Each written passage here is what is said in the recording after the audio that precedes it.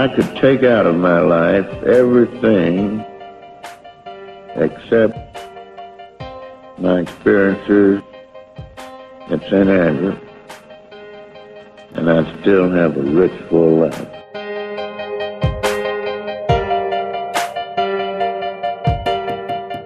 But the last tee shot I hit was more like it. That one in the playoff. Against Barton and Ray. That's right.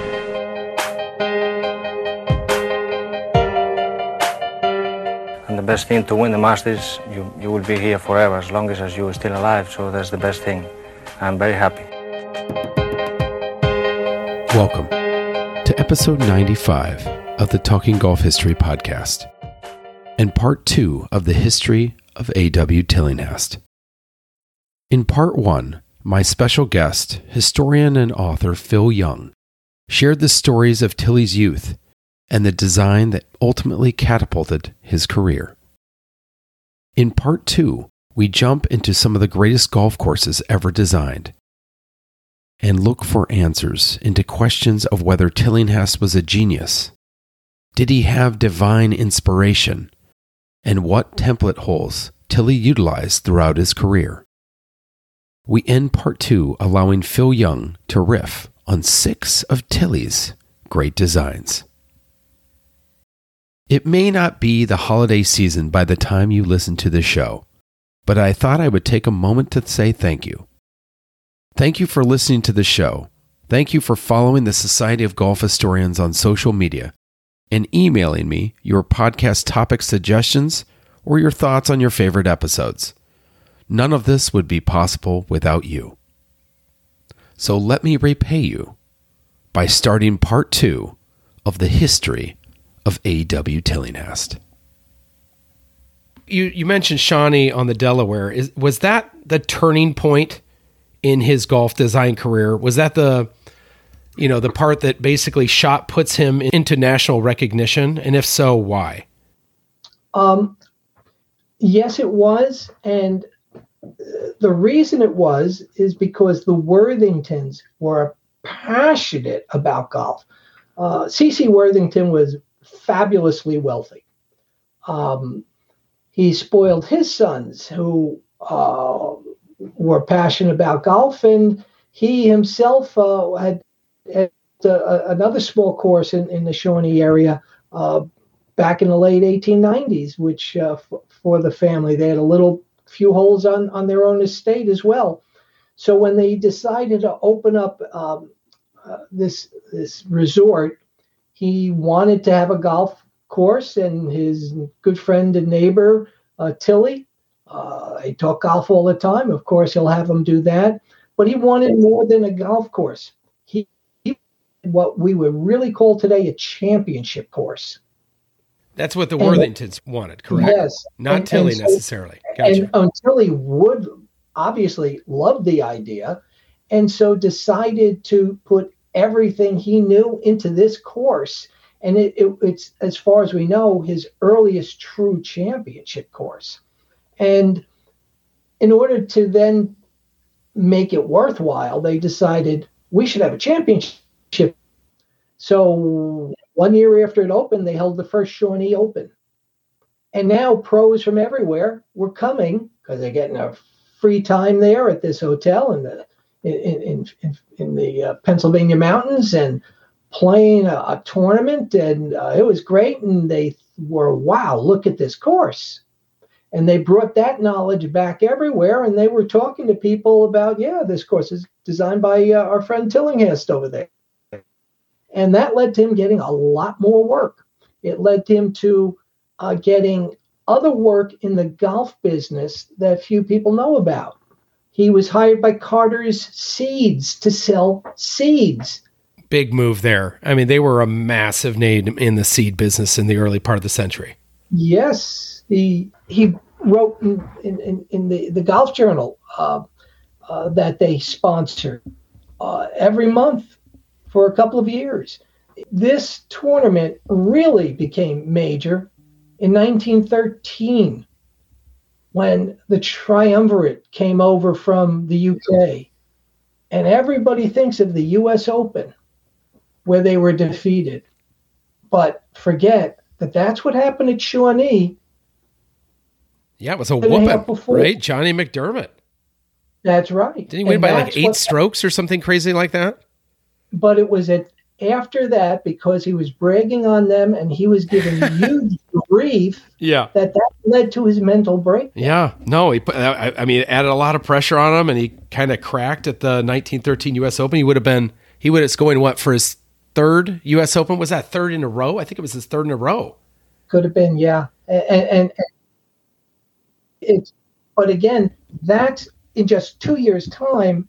That's the level that he had brought that tournament to, Tilly, by his contacts. And it just 1919 was supposed to be its first major with the women's U.S. amateur, but it was canceled 1918, pardon me, because of the war in 1919 would be held.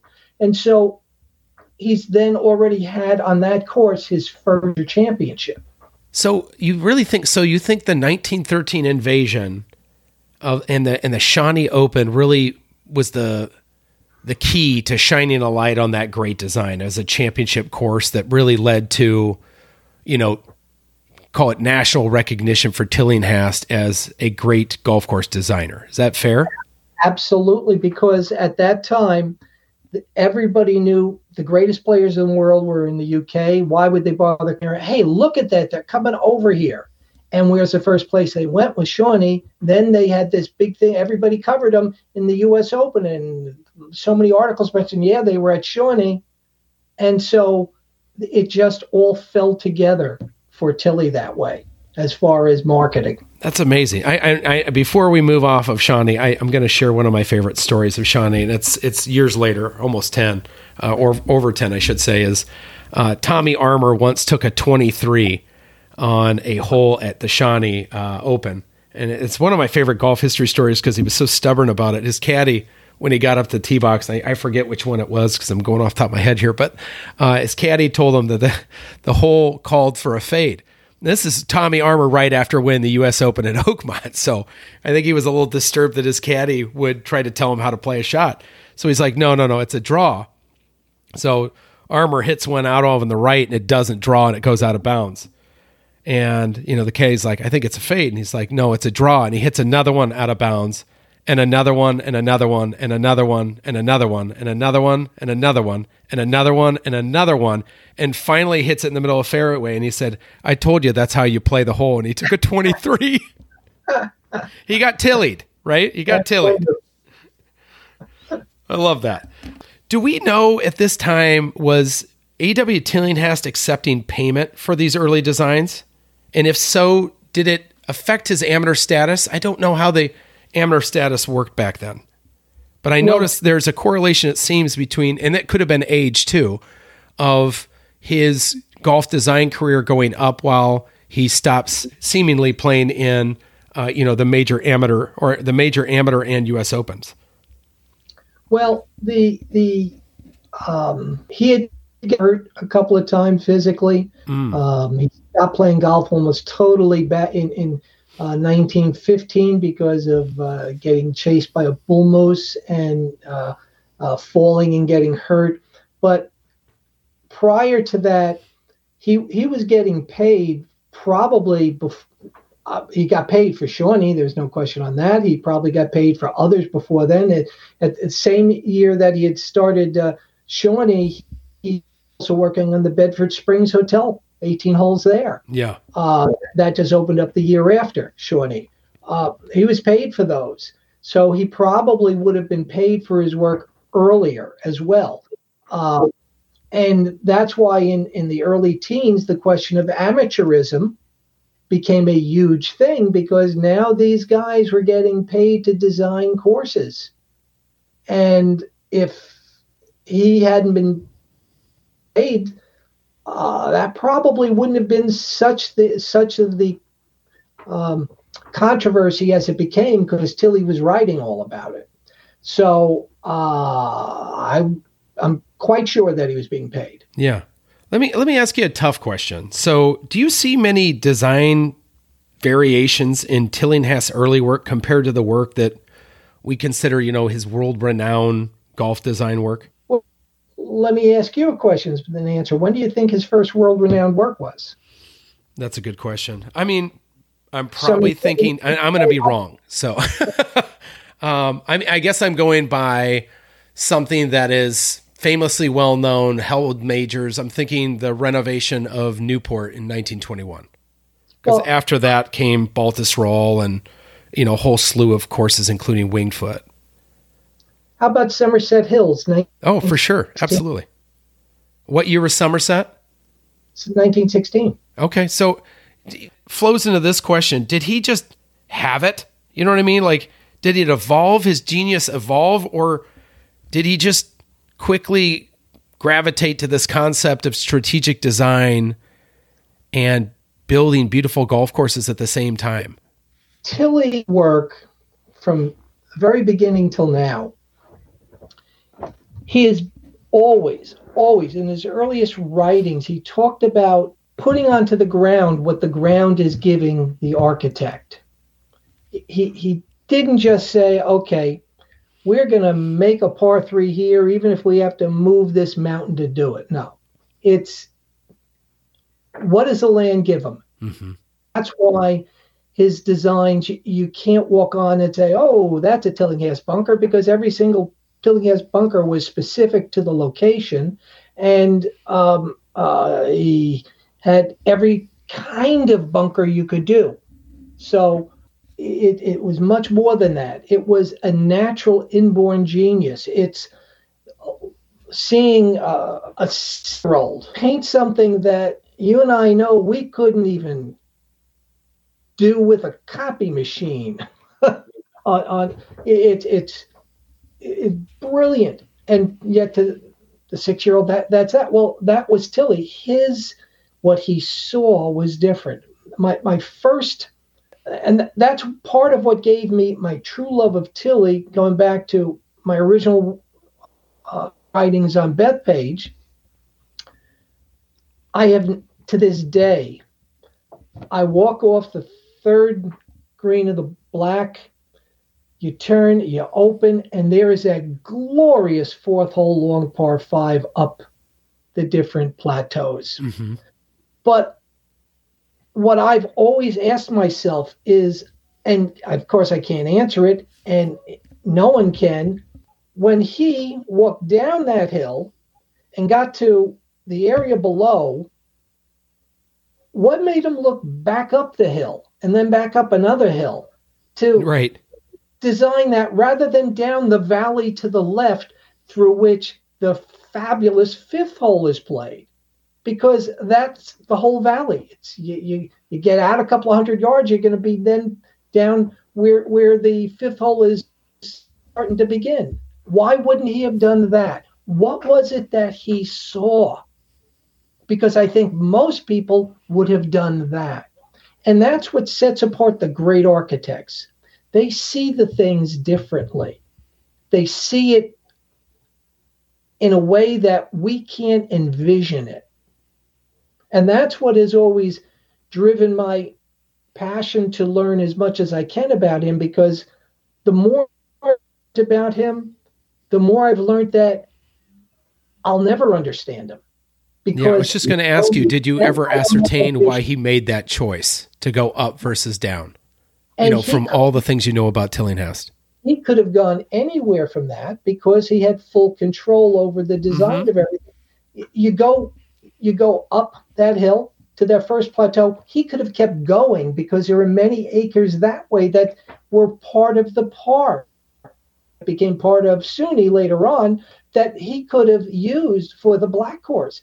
But he didn't. He went in different ways than expected, and found things like the incredible 8th hole downhill. It just, what a great par 3 that it was then and still is.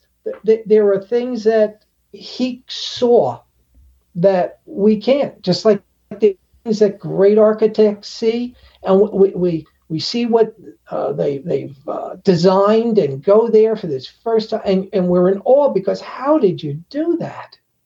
And yet they did. They saw that. You might have answered this question already, but does Tillinghast have a style of golf design? Yeah, his style is he doesn't. His style is I he would love it. Good answer.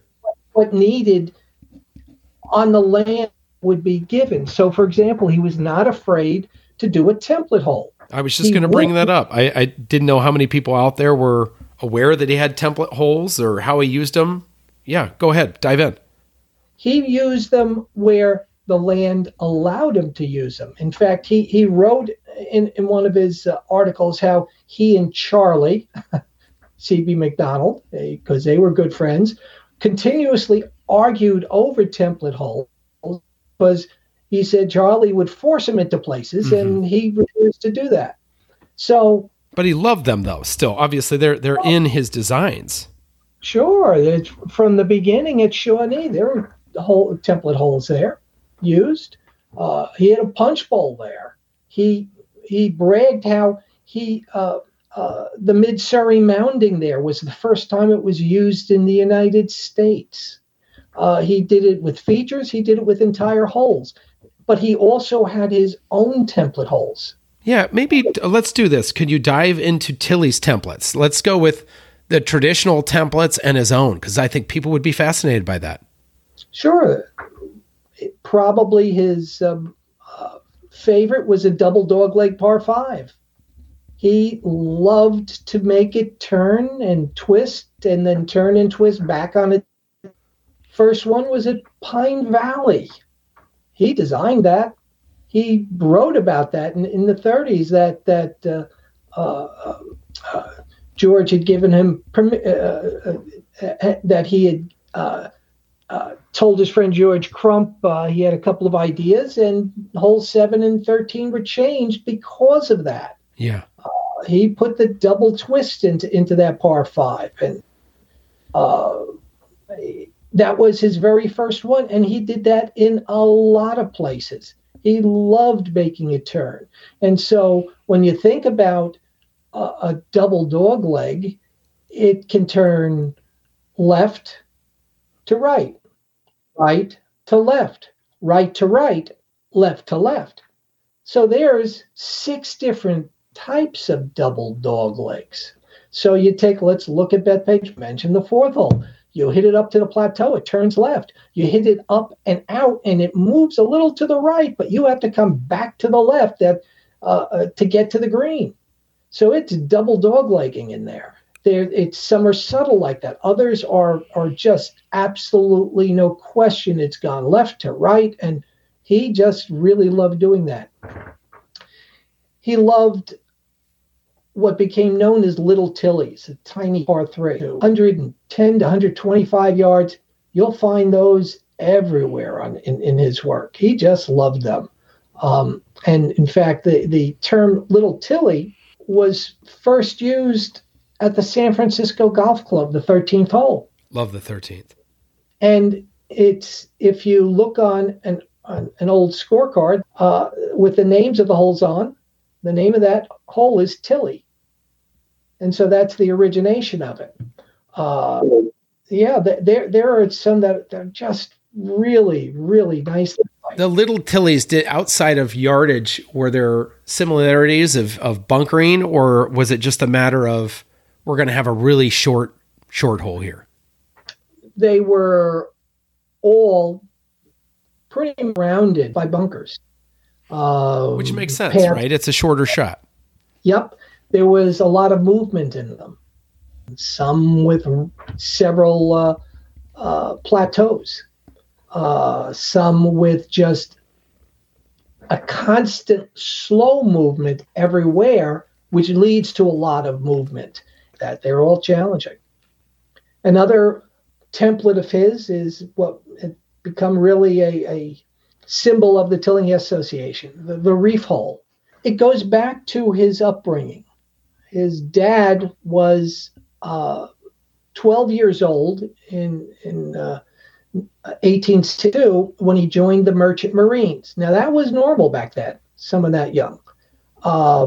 It actually meant that he would be, if you were in the Merchant Marines in the 1860s, your ship had a 90+% probability that it was being used in the blockade of the southern states. Really? Interesting.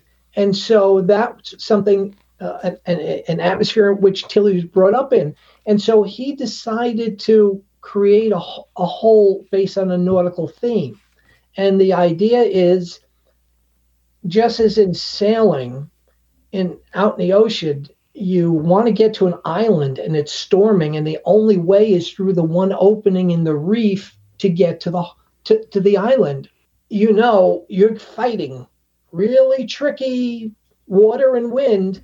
So your choice as a captain is to gamble you won't get on the reef and crash and kill everybody, or stay out, or you gamble and go through it and you get there. And that's the concept of the reef hole. Typically, it begins lower left to upper right. I've never seen one that doesn't. In fact, his original design drawing is that way. But it's long par 3. It was usually about 220 to 230 to 40 yards back when he started doing them. So it was a good hit for most people. You had this reef structure, lower left to upper right, that was mounding. On it sometimes was sand, rough, humping it this way and that all the way up, and it usually ended up where a bunker was at the upper right corner of the green. Now the left side had some mounding. The closer you got to the green, subtle type of mounding to maybe even a little bit heavier, that enabled you to do something, which is, if you couldn't reach the green, it's just a little bit too far for you, a good player might try to play off the mound to carom it onto the green. A real risk reward. That's right. So you had between the reef and the green, fairway. The open front to the green was open. Right of the reef was fairway. And the purpose of that was so that the lesser player who wouldn't have tried to get through the reef to the island can safely play out there, safely hit on the green, possibly make par, but make bogey. Whereas the excellent player could take a good run at getting to the green, reaching it, but the interior of the green would be difficult for him and may very well still make bogey, because he could end up in 3-putt position very easily, whereas then the good player would have an area to lay up just short of the green and get on and maybe make their par or not, or carom off onto the green. And he actually showed another way to play it, which was to into the reef itself or into the bunkers and get punished. So he took everything into account in the design of that, and there's at least 6 or 7 that I know of. Reef holes. Yep. Yeah, and then you mentioned the Redan. How often did he use the Redan template? Well, everybody knows of Somerset Hills. Mm-hmm. Redan. What they don't know is the original 11th at San Francisco. If you look on that 1929 card, you'll see the name of that hole is Redan. Mm. The green complex actually was about 50 to 60 yards left of where it is now. And in the early 30s, the club decided it was just too difficult. There were some photographs of the green taken in 1925 in the men's grill there. And when you look at it, it's 2 different photographs that you can match them up together. The right side is a big little hill up to the green, huge bunker on the right. At the back side of the green is a large mound that's where putting surface is, that's about 4 to 6 feet high. And as you watch it, it just goes lower and lower and lower. It's a really wide green, about 2/3 of the way. All of a sudden, there's no longer any mound, and the green is flat. This was a spectacular Redan. Oh, it's so sad. It's gone. Oh, tragic. And yet it was Tilly who designed the new green. And so it was his work that replaced it. And so it's still a great hole, just a different type of hole. But yeah, there's and also out there that we don't even know of from courses that he had. we know of about 240 courses now where he worked. His work is unquestionable. That's remarkable in the period of time that he was designing golf courses, isn't it? Yeah, except that contemporary newspaper accounts put his numbers at 300 to 400. Wow. And that wouldn't surprise me. When he was doing Brook Hollow in 1920, one of the early newspaper articles, Dallas Morning News, mentions that while he was there working on Brook Hollow, he was also working on 50 other projects around the country. What? And I can that's insane. I can put him at 40 of them. Wow. Because that were started from as early as 1918, were still in work, and others that were designed and being worked. Well, let me ask you this. I mean, I've got a series of questions that was going to go before this, but it begs the question, was Tillinghast a one-man design shop, or did he employ golf architects to assist him, as he's doing master design? He was a one-man shop until right about 20. He started using others. He had a number of guys who did drawings for him. In fact, some of the most beautiful of his drawings were done by Captain Rees, a British architect who came over here and worked for Tilly and then worked on his own. And so some of they almost look like presentation drawings. Fenway's, that magnificent one, was done by Rees. Southwood Ho by Rees. San Francisco Golf Clubs by Rees. So he did the design, but Rees did a lot of presentation drawings. Yeah, the beautification of those designs, right? That's right. Yeah.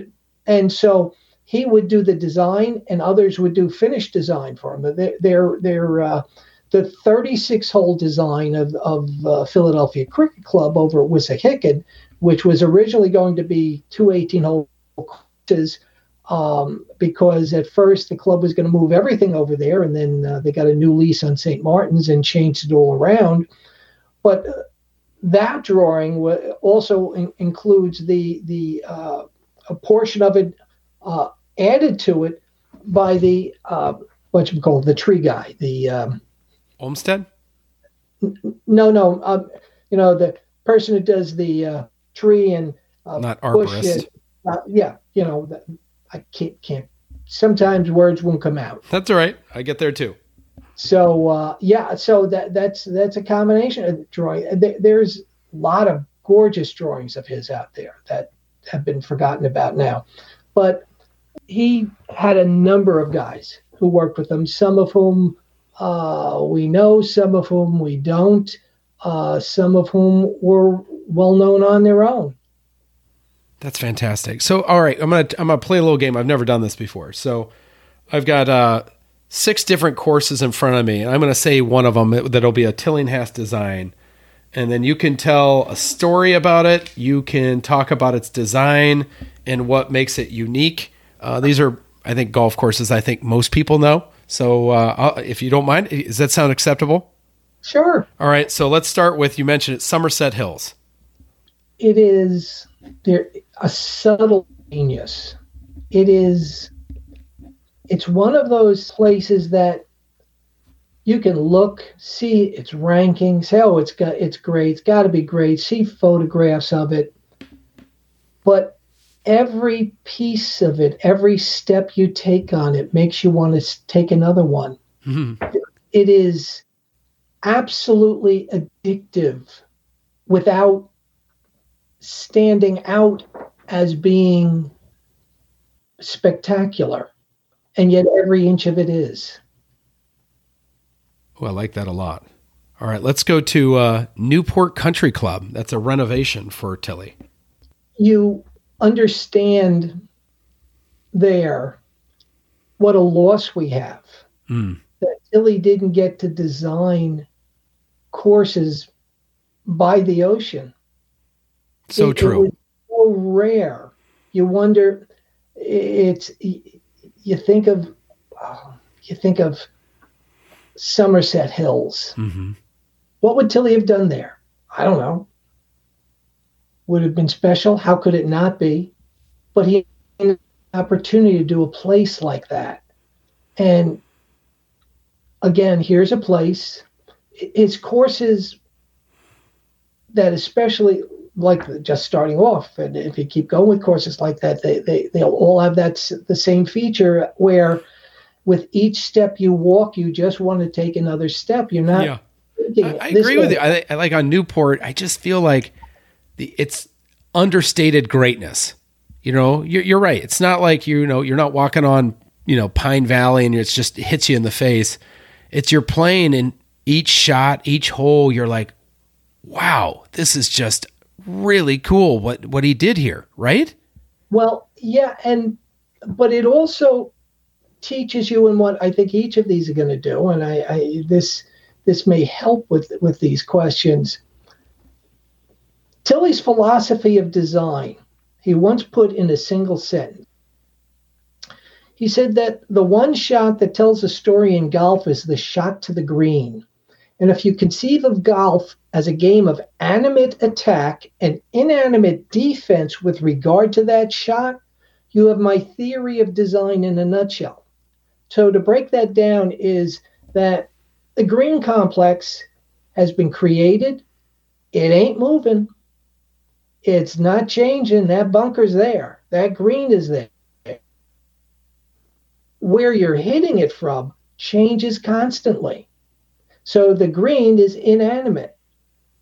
Where you're playing from, because you're doing it from different places, because you drew it finally this time rather than fading it, right? Or whatever. And you're coming at different angles. His job was to make a challenge from every angle and reward the one angle that was best. And a place like Newport really makes that jump out because the wind is so much a part of it there that you can play that every day for a year, and unless you're really good, you're going to be hitting from different spots on every hole most of the time. And so you're coming to that inanimate defense differently every time.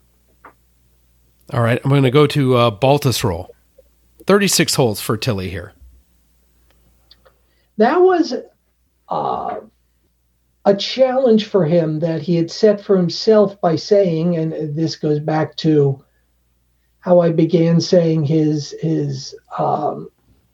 personality and that manic belief in himself, where he said, "Wow, this is a U Open course. You're asking me to redesign it. Wow, what a thing! No, I'm going to build you 2 courses, and both of them are going to be better." And so how did he do that? He did that while, and they said, you have to keep 18 holes open for play, which would mean he would end up using some of the same fairway corridors or portions of it, some of the same greens, but now used differently, and therefore changed each one when he got to them. It was a unique challenge which would be repeated other times where he including the one that's going to follow this one. Oh, okay. And so what you're finding there is 2 amazingly different courses. You either love the upper and say, the lower is overrated, or you say the opposite. I love the lower. That really deserves that it is the U.S. Open course, and the upper that's really good too. But I got to play the lower. That's what you walk away from. I mean, and to the credit of his design, I think we're looking at 11 USGA championships followed Tillinghast at Baltusrol after that. I mean, up until modern times. So let's jump on the next one because it's right after it. Pretty much is Winged Foot, another 2-course design for Tilley. What separates that from almost all of his other designs was he was given total and complete control. He didn't have a green committee board saying, change it this way, change it that. They said, you give us man-sized courses. And that's what he did. And yet, unlike almost every other multiple course site that he did, he interwove the two courses.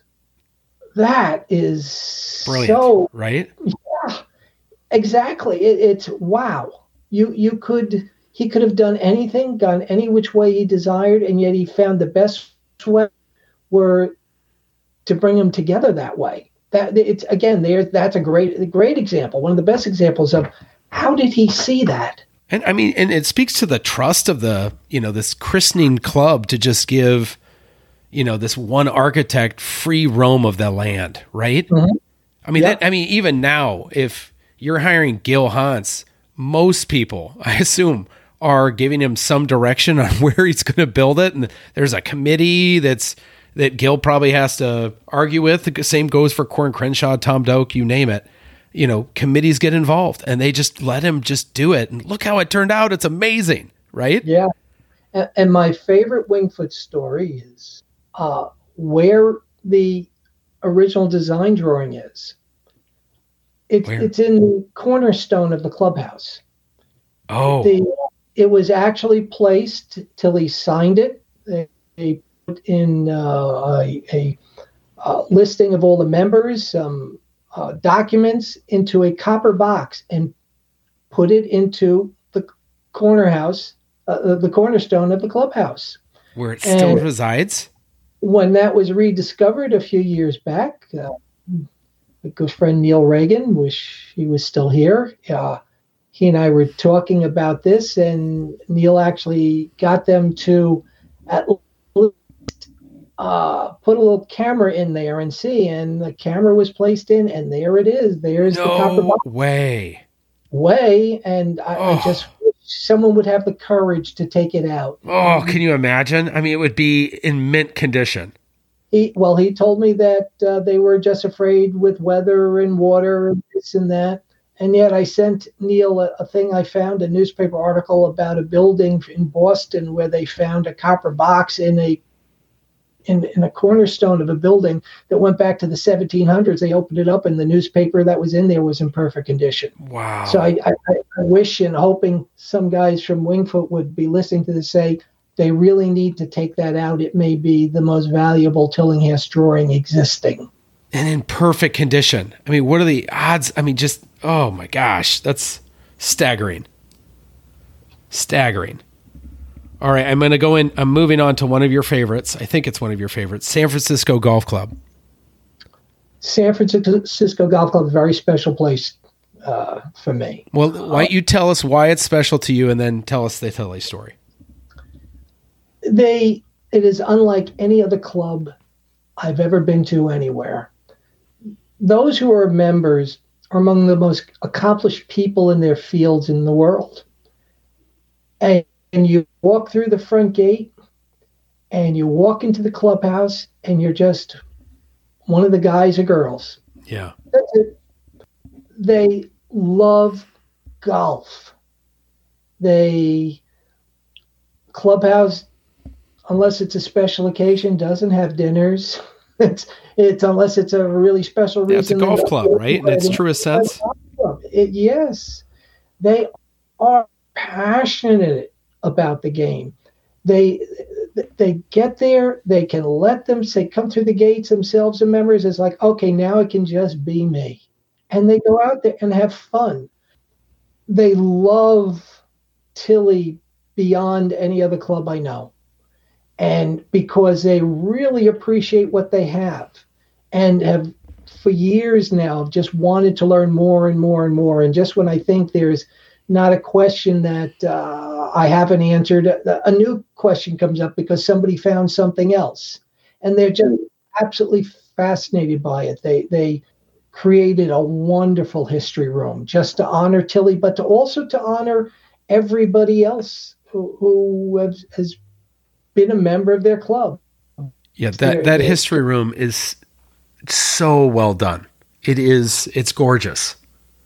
I mean, the presentation of it is fantastic, but the information that it has, I think everything from going up the staircase seeing the Tillinghast wall to turning into that room is just so spectacular. I mean, the whole clubhouse between, the pistols and, I mean, it's like a museum. It's a living museum, if you will.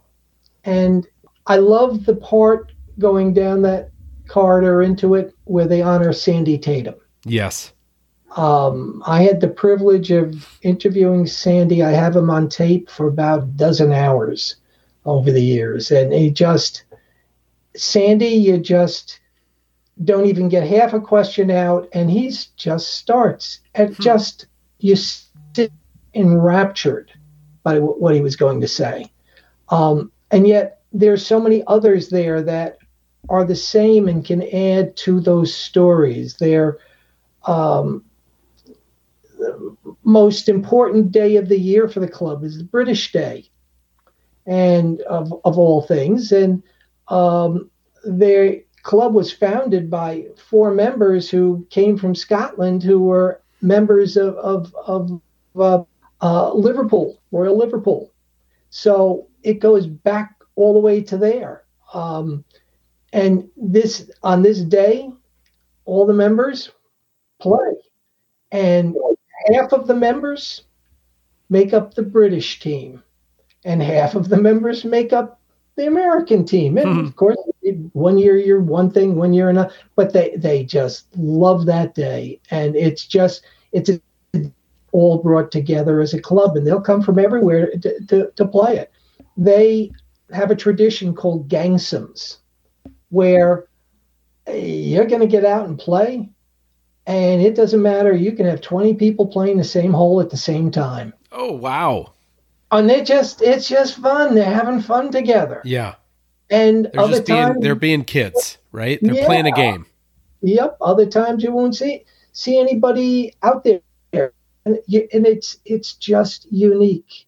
The men's locker room, of the original 1918 lockers with the chicken wire. So cool. Oh, it is so special, and they've given me privileges that I just, to this day, I'm in awe that they've treated me as wonderfully as they have. That's fantastic. All right, so now you have to get into Tillinghast in San Francisco Golf Club. What story do you have there that you'd like to tell? Well, starting from many years back, that everybody's had it wrong about what Tilly did and when. Oh, let's go. I like this. So, the latest, Golf Magazine that with 100 greatest, and of course they list San Francisco Golf Club, and they have it as 1918. Well, Tilly got near it in 1918. Tilly got there in December of 1919. They was hired to redesign the greens. He began his work. They loved it so much, they said, change this. We want you to redesign the entire course. They gave them a new design. And in January 20th of 1920, the club voted to accept it. They started the work. March, it was halted because the Spring Valley Water Company said, okay, guys, you've been the ground since you opened your new club in 1918, and we want you to buy it. You don't buy it, go somewhere else. So now they had to raise the money, and beginning of 1921, they purchased it, and now they were going to get back to the course. And some of the members said, nah, I don't really care for what was designed. We can design it ourselves and do it better. Funny. Love it. And that's what they did. Oh, I did not know that. Yes, and so now Roger Lapham, who had gotten Tilly there, he wasn't there in 1921 because the USGA had already sensing that he had importance, and he would actually be the first person from the West Coast put on the executive committee of the USGA, said, can you do us a favor and come back out to east and set up for the U.S. Open that year. And that's what he did. He was there, and by the time he got back, the course built by the members, designed by the members, was finished. And he hated it. Oh, God, that's so funny. He wrote articles about how bad it was in Pacific Coast Golfer magazine. against his own club. That's in fantastic. 1924, he was put on the board for the first time. And they made him chairman of the Green Committee. And the first thing the board gave permission for unanimously was to bring Tilly back out. So Tilly designed the San Francisco Golf Club, the course that we've all come to know, in March and April of 1924. Wow. That's a huge difference, right? What Golf Digest says at 1918? That's right. And again, it's just because there's numbers that have been out there and nobody has bothered. And there's a number of dates that are wrong, not just with Tilly, but other clubs in that list. And that happens all the time. Yeah. But so it was 1924, and it wasn't just that he was done then. When he was finished, he left them suggestions that he said that, and recommendations of changes made to the course that was just designed and built sooner than later, figuring 5 years. And at the end of 1929, the club decided this is the time. 1930, that work began. Billy Bell was brought in at Tilly's recommendation to oversee the construction of it. And another architect named Cavendish, who was the landscape architect, which is the phrase I was trying to think of before with Philly Cricket Club. So there were two brought into that. But even with that, when there was a question on the first green about the where to actually relocate it to, some of the members decided they wanted it different from where Tilly had first designed it for, and they got in touch with Tilly, and he told them to leave it where he had said. And so that showed he, even being out here on the East Coast, still he was in control of that. Then in 1932, he was back there. In 1933, 4, 5, 6, 7, and 8. And through those years, he redesigned several holes a couple of times because of things the members thought should be done. And so it was really for him, his Pinehurst number 2, as like Ross had. He worked on that and stopped from... Really? I didn't even think of it that way. So it's like McKinsey and Passatempo, and this is kind of his Passatempo and Pinehurst number 2. Didn't even think of it that way. For me, that's really, because I did their club history, I did a lot of things with the club. The most important thing that I feel my work with them has done was to get them to realize that in restoring the work of Tilly's, that they have to ignore that 1924 drawing. Because the course was changed by Tilly through 1938, and there's fabulous aerial photographs of the 1938 course. And so they want to be true Tilly. They have to get it as close to that as possible, and that's their attitude. And the good news is, with aerial photographs that you'd have in 38, you know what was there. You know what was on that ground. Yes. And so they've been making little changes here and there to bring it that way, and it's so important to them, their history down to that level. And I have such a passion for the club as well. Yeah, you can feel it when you're on. And I just think the use of that topography is fantastic. I mean, I just think, I can't think of a weak hole out there. It's so much fun. Yes, it is. All right, my last one, and no shocker, it's where you started your story, Bethpage. Mm-hmm. Which one? You get a pick. You can pick all of them. You can pick one of them. Give us our thoughts. Like, tell us the story of Tillinghast and Bethpage. Bethpage is going back 2002 with that completely incorrect, for lack of better words, article by Golf Digest. Well meant, I'm sure, but so wrong. There's no question that what Tilly did was far more than anyone ever thought. as you know, I did a new book on Bethpage and its history. And Tilly was there for far more days than anything that was mentioned in Golf Digest. The specific dates I've categorized in there. But one thing that no one ever saw before was an article I included from a 1936 interview that he did for the Oakland Tribune during his PGA Tour. In talking about Bethpage and the project he did there, he said that he was given all the money he needed and 200 men to design and build 4 courses. He was the construction manager for it.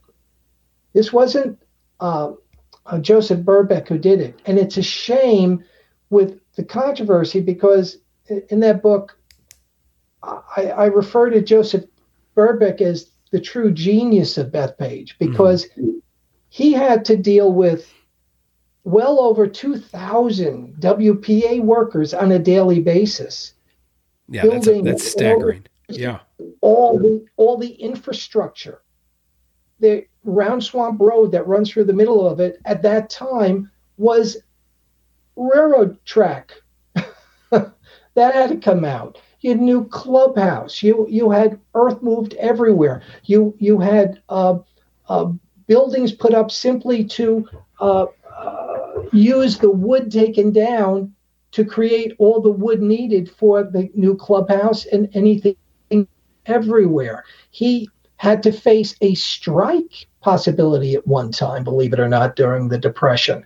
And the WPA turned to him to handle it rather than they themselves.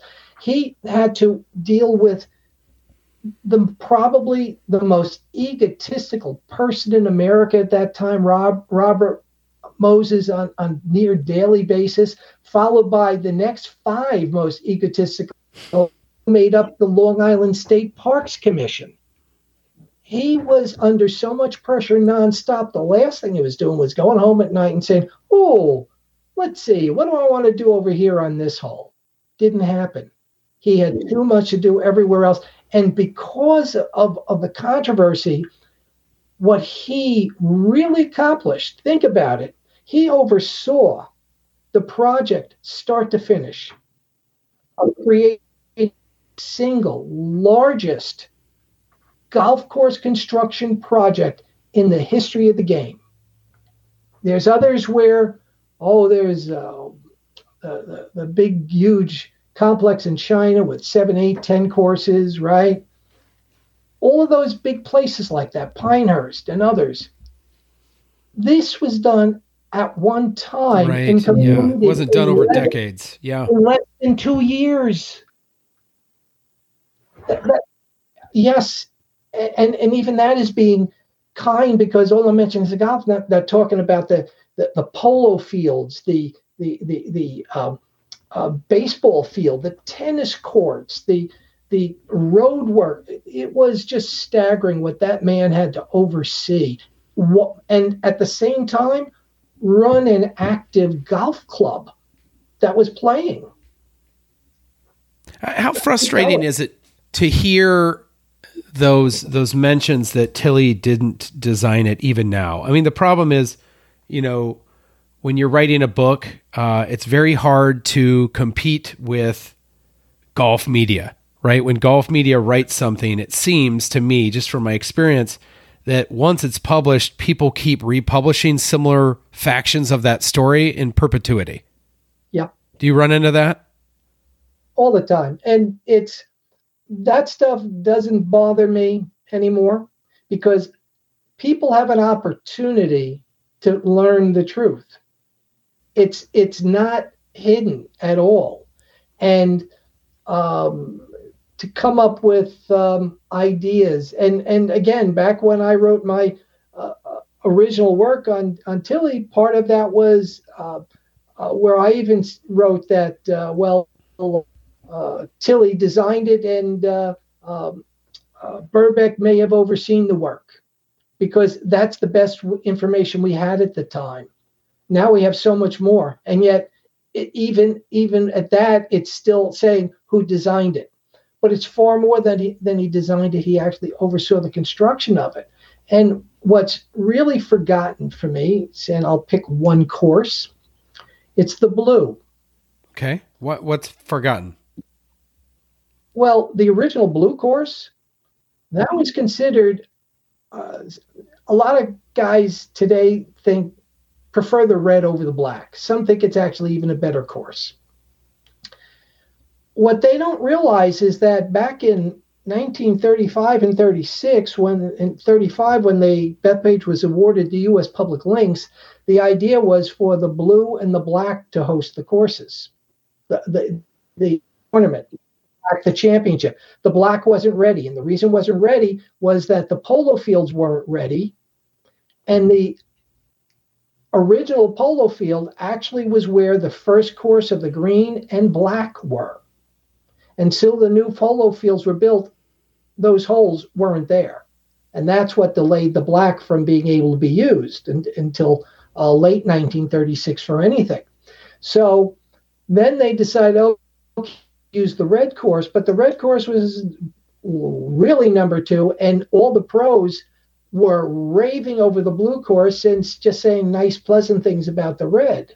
The Blue course, if it was still there today, would be spectacular in people's eyes. And that's forgotten, that every one of the holes were used in the creation of the new existing Blue course. 7 of the holes went there and 11 went into the yellow. They think, well, it's there, but these are just mere shadows of what they were, because they were greatly changed. And why was it changed? Because they needed a 5th course. In fact, for a while, Bethpage in the 60s was considering to make a 6th course, but due to pressure at that time of taking down trees to be able to do it on, because they had, it never happened. But the Blue course is among the courses that, 2 courses that I think we will never get to appreciate. It's the Blue, the original Blue, and Fresh Meadow. And when you think about it, Fresh Meadow was the first Tillinghast design to host 2 major championships. So that's what Bethpage and the Blue. I mean, I can so wax poetic about the black course. My 8 putting for a really proud 14 on the 15th hole. That I was proud of that 14 with the places I hit it into, but that 8 putt was because the greenkeeper that day must have been drunk the night before, because he put it about a foot from the false front. Oh, that's evil. Oh, you betcha. And I was stubborn because I was going up and back down it, and I didn't care who had to wait or for how long I was going to get in. Yeah, you're getting in that hole one way or the other, right? But it's also the site of the best putt I ever saw on the black course. And this is to honor Roger Maltby, who is now being replaced, which is a shame. It is a shame. In 2002, I had the privilege of walking with Maltby, who was playing around on the black. First time he was ever going to see it, about a month before the Open. And they had 3 Bethpage regulars play with them, and they were just having a ball. Now, Maltby hit his second onto the green on 15, and he was about 15 feet. He was about half the way up. The hole was placed another 15 to 18 feet past that on the right side, and he's looking at it, and he's looking at it, and he's looking at it, and then he starts to smile, and he turns left, and he wraps a putt at a 90 angle all the way to the other side of the green, going up towards the hill. It gets there just almost totally dives before see starting back down and now to the left, all the way down, and just rams itself into the cup. Greatest play I ever saw. Wish that was in the open, because we'd still be hearing the echoes of it. Unreal. And that was in the film showed prior to the open. And I was standing there watching, because he aimed it at me as I was standing up at the hill watching it. And you had to be thinking, like, what a line, right? You betcha. I'm like, what are you doing that for? You're crazy. It was wonderful. Thank you so much for listening to part 2 of the history of A.W. Tillinghast. This podcast will be a 3-part history of the famed U.S.-born architect.